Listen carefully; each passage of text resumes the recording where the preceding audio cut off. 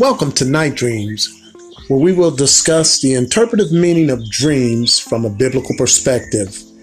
Welcome, everyone. We're excited to have you to our special edition of Night Dreams. I am Marcellus, your host, and I want to give you a special invitation to today's special edition because we're going to be discussing dreams from the lockdown. Dreams from the lockdown. The lockdown due to COVID-19 has had an impact on every one of our lives, some to a much greater degree and others to a lesser degree, but nonetheless, it has had some kind of impact. Many people were encouraged and mandated to stay home, and this consequently limited every one of our daily activities. To the confines of our homes, we were often forced to reflect and prioritize in our family time, and most importantly, we were able to hear from God. Interesting. Sometimes we get so busy in our day-to-day schedules that we often overlook those precious quiet times that is much needed in the presence of God. And my question is to you is this: what has God spoken to you during this lockdown? Maybe he gave you an idea for a business or brought to your attention an area of your life that you need improvement. I don't know. That's something between you and God. But what has God been saying to you during this time? Have you even given him that opportunity to speak to you? Have you even put the brakes on your activities and stopped and reflected? Revelations 2:29, the English Standard Version says, "He who has an ear, let him hear what the Spirit says to the church." God is speaking today just like he did to the prophets of old. And the problem is not on God speaking, but it's on us hearing. And God chooses many ways to communicate to us. It's not just not dreams, but we're discussing dreams because that's the assignment that God had given me. But God can speak to you outside of dreams as well. In fact, God can disrupt your daily activity in front of everyone, just like he did to Saul on the road of Damascus in broad daylight while the sun was out. Everyone heard the voice, but they couldn't see who was speaking to Saul. That's how bold God can get. So don't get it wrong. Just because God doesn't speak to you during the day in front of your company, that God is shy and bashful. God is bold, and he will speak any way he wants to, at any time, day or night. It makes no difference. If he wants to get the message to you in a clear-cut manner, he'll interrupt your daily activity. Doesn't matter who's around. It'll benefit them as well. He's done it. He's already proven that he's done it. It's in the book of Acts. But here in the King James Version, in Job, the 33rd chapter, 14th verse, it says, "For God speaketh once, yes, twice, yet no man perceiveth or understand it or can digest it. In a dream, in a vision of night, when deep sleep, notice that, falls upon men, slumbering upon the bed. Then he opens up their ears, the ears of men, and sealeth their instruction." God waits till deep sleep comes upon you, and then he speaks to you. Deep sleep, when you're asleep. So God is always speaking. He's always instructing, encouraging, directing, uplifting, prophesying to us. The problem is not on the giving end of him who speaks to us, but on the hearing end on our behalf. Oftentimes the condition has to be met in order for us to hear from God. such as quietness, stillness, especially in the stillness of night, when God doesn't have to compete for your attention, because God is a gentleman, but he's also a warning God. And this is what the lockdown has forced us to do. And it's still time for those of you that have not heard from God to just quiet yourself down, and God will speak to you. So what I've done is we've had a flood of dreams that have come through, and I can only, because of, for the sake of time, I've selected a few of them that I want to share, and maybe God can speak through you through others' dreams. You understand? The first dream that I want to use, it's a very short dream, and this is something that I want to explain to you. Many of you have sent in dreams that were short, that you felt was insignificant and had no kind of interpretive meaning whatsoever, simply because of the content of the message was so short. And I need to explain to you that powerful revelations often comes in short messages. Doesn't take a lot of words with God to convey his message.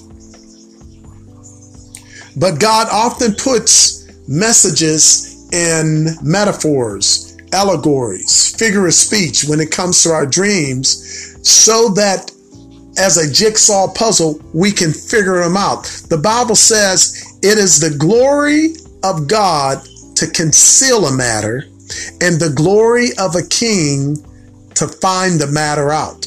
So God gets as much glory by him comprising a message that challenges you to figure it out, just as much as you get glory to take the time to search and study to find an answer to that message. So it's a win and win on both ends. The searching and the concealing of the matter. But I want you to pay attention. We got a dream. This individual had a dream in May, and the individual, it's a female. She dreamt that a man was cutting the side of an alligator, and she was observing this. Then she was submerged underwater and looked up to see the man was eaten by the alligator. Now, this is the interpretive meaning of that dream. The dream was actually a warning dream for her. The man was reflecting what was going on in her life, as well as a warning for her. Alligators are prehistoric reptiles, and they have big mouths, real big mouths. The man felt very comfortable, so he was cutting the alligator. Typically, a predator such as an alligator, you wouldn't even go near him because he's so aggressive, he would attack you. But this man felt comfortable to get next to his belly. And then the dream goes on. She was submerged underwater, which is symbolic of the spirit. She was submerged in the spirit. And this is when she saw what was actually happening. When she was submerged, she saw the real intent of the alligator, which was to devour the man. And that's what happened. The man was actually devoured by this alligator. I shared with this young lady that you were too close to some alligator associates or friends who, like this alligator, are prehistoric. In other words, they've been around you a long while. But like the alligators, they're predators with their big mouths. They love to devour you through gossip and backbiting and complaining and murmuring. You will have to make sure that you separate yourself from the company of these individuals and depend on the Holy Spirit to reveal to you the direction that he's leading you. Or like this man, you could be devoured by these very friends and associates of yours. And the young lady shared with me that she, at that time of this dream, she went through a process of realigning her friendships. And because she noticed that there were some challenges that various friendships and relationships were posing to her spiritual growth that weren't a part of God's plan, but they were hindrances. And so this young lady had to readjust and realign and really go after God. So we thank God that it's a good dream. It's also a warning dream to let her know that, hey, listen, you need to watch who you associate with. Maybe that's God talking to you too. Maybe there's some friendships, some alignments that you've made, that you've embraced that was not the perfect will of God. It might have been a temporary, a seasonal relationship that you've had, and that God said, you know what, that was good for that particular time, but I'm going to have to realign for what I have for you to do. You can't embrace or tie yourself down in this particular season with that particular individual. And so that might be what God is sharing with you. And you have to be led who you associate with. You just can't attach yourself to just anyone and everyone just because of convenience. You have to pray on your relationships. Amen. Here's another dream that comes to us by an individual here. They said they had a dream that they were at work in a kitchen, and she was talking to a male co-worker when he noticed that something was wrong with her tennis shoes. He had asked her to remove the shoe and present it to him.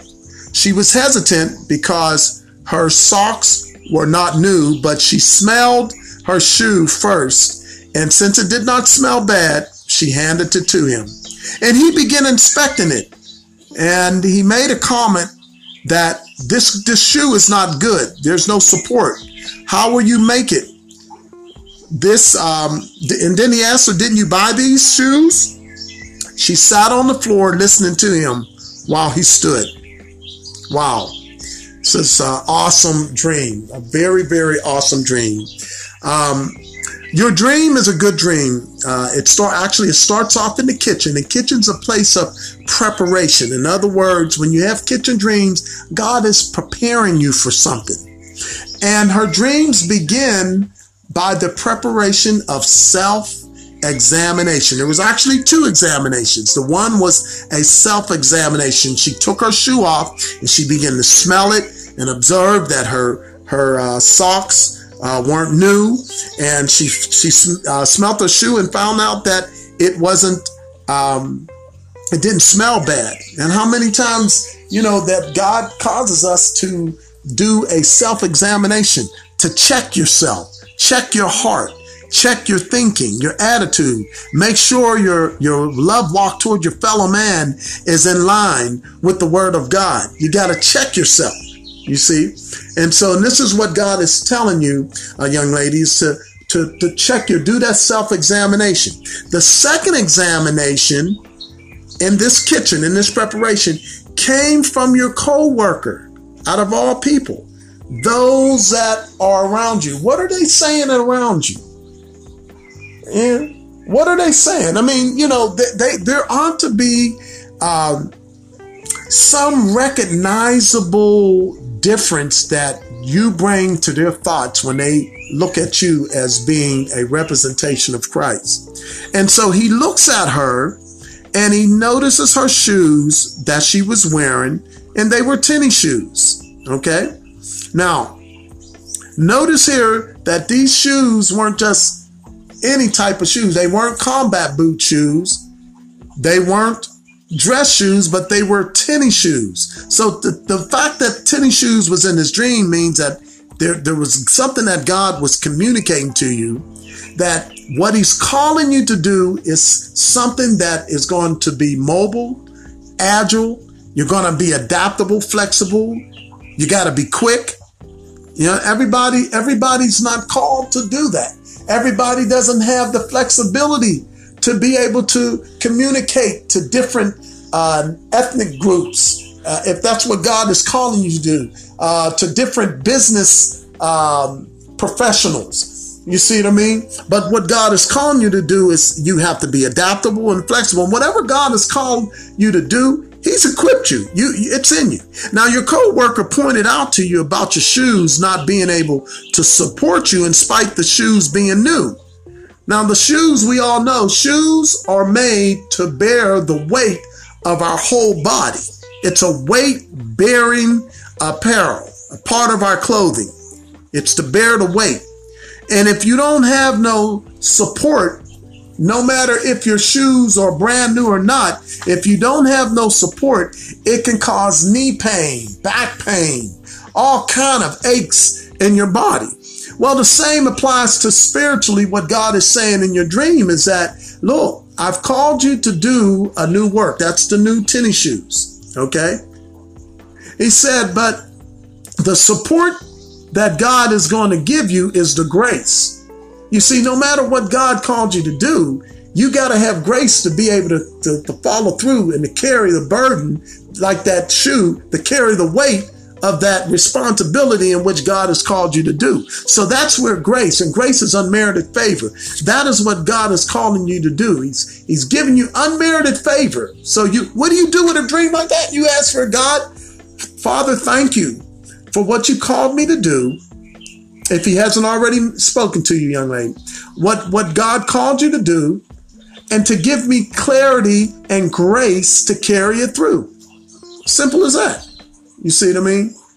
See, oftentimes we get these dreams, and folks, you know, there's a lot of people out there interpreting dreams, and they interpret them, but they don't lead them to explain to them, okay, what do you do? What do I do with that dream? You just plopped it in my lap. What do I do? How do I handle this? How am I to process? How am I to go and pray? Okay, so the message is not complete until you direct them to show them how they're to employ this dream and how it's to apply to their life. Okay, we have one more dream. Someone sent a dream. In this dream, this individual was with their sister and their baby. The baby was an infant.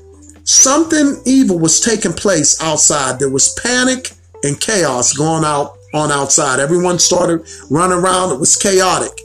And the dreamer noticed her sister. Her sister's hair was pretty, in order, and very attractive. She said, like an Indian.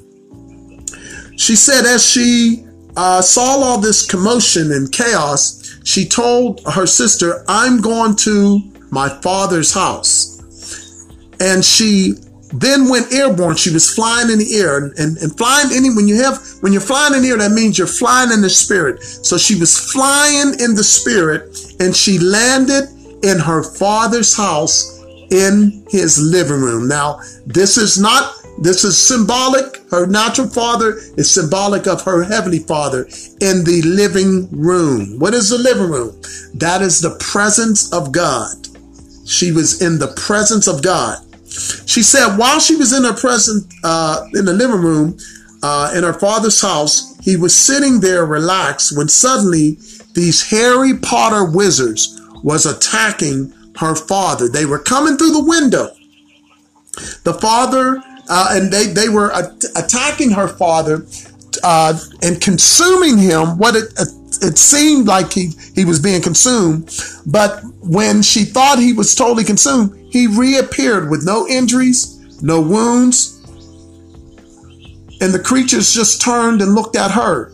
And she immediately began to jump and run, but she couldn't fly.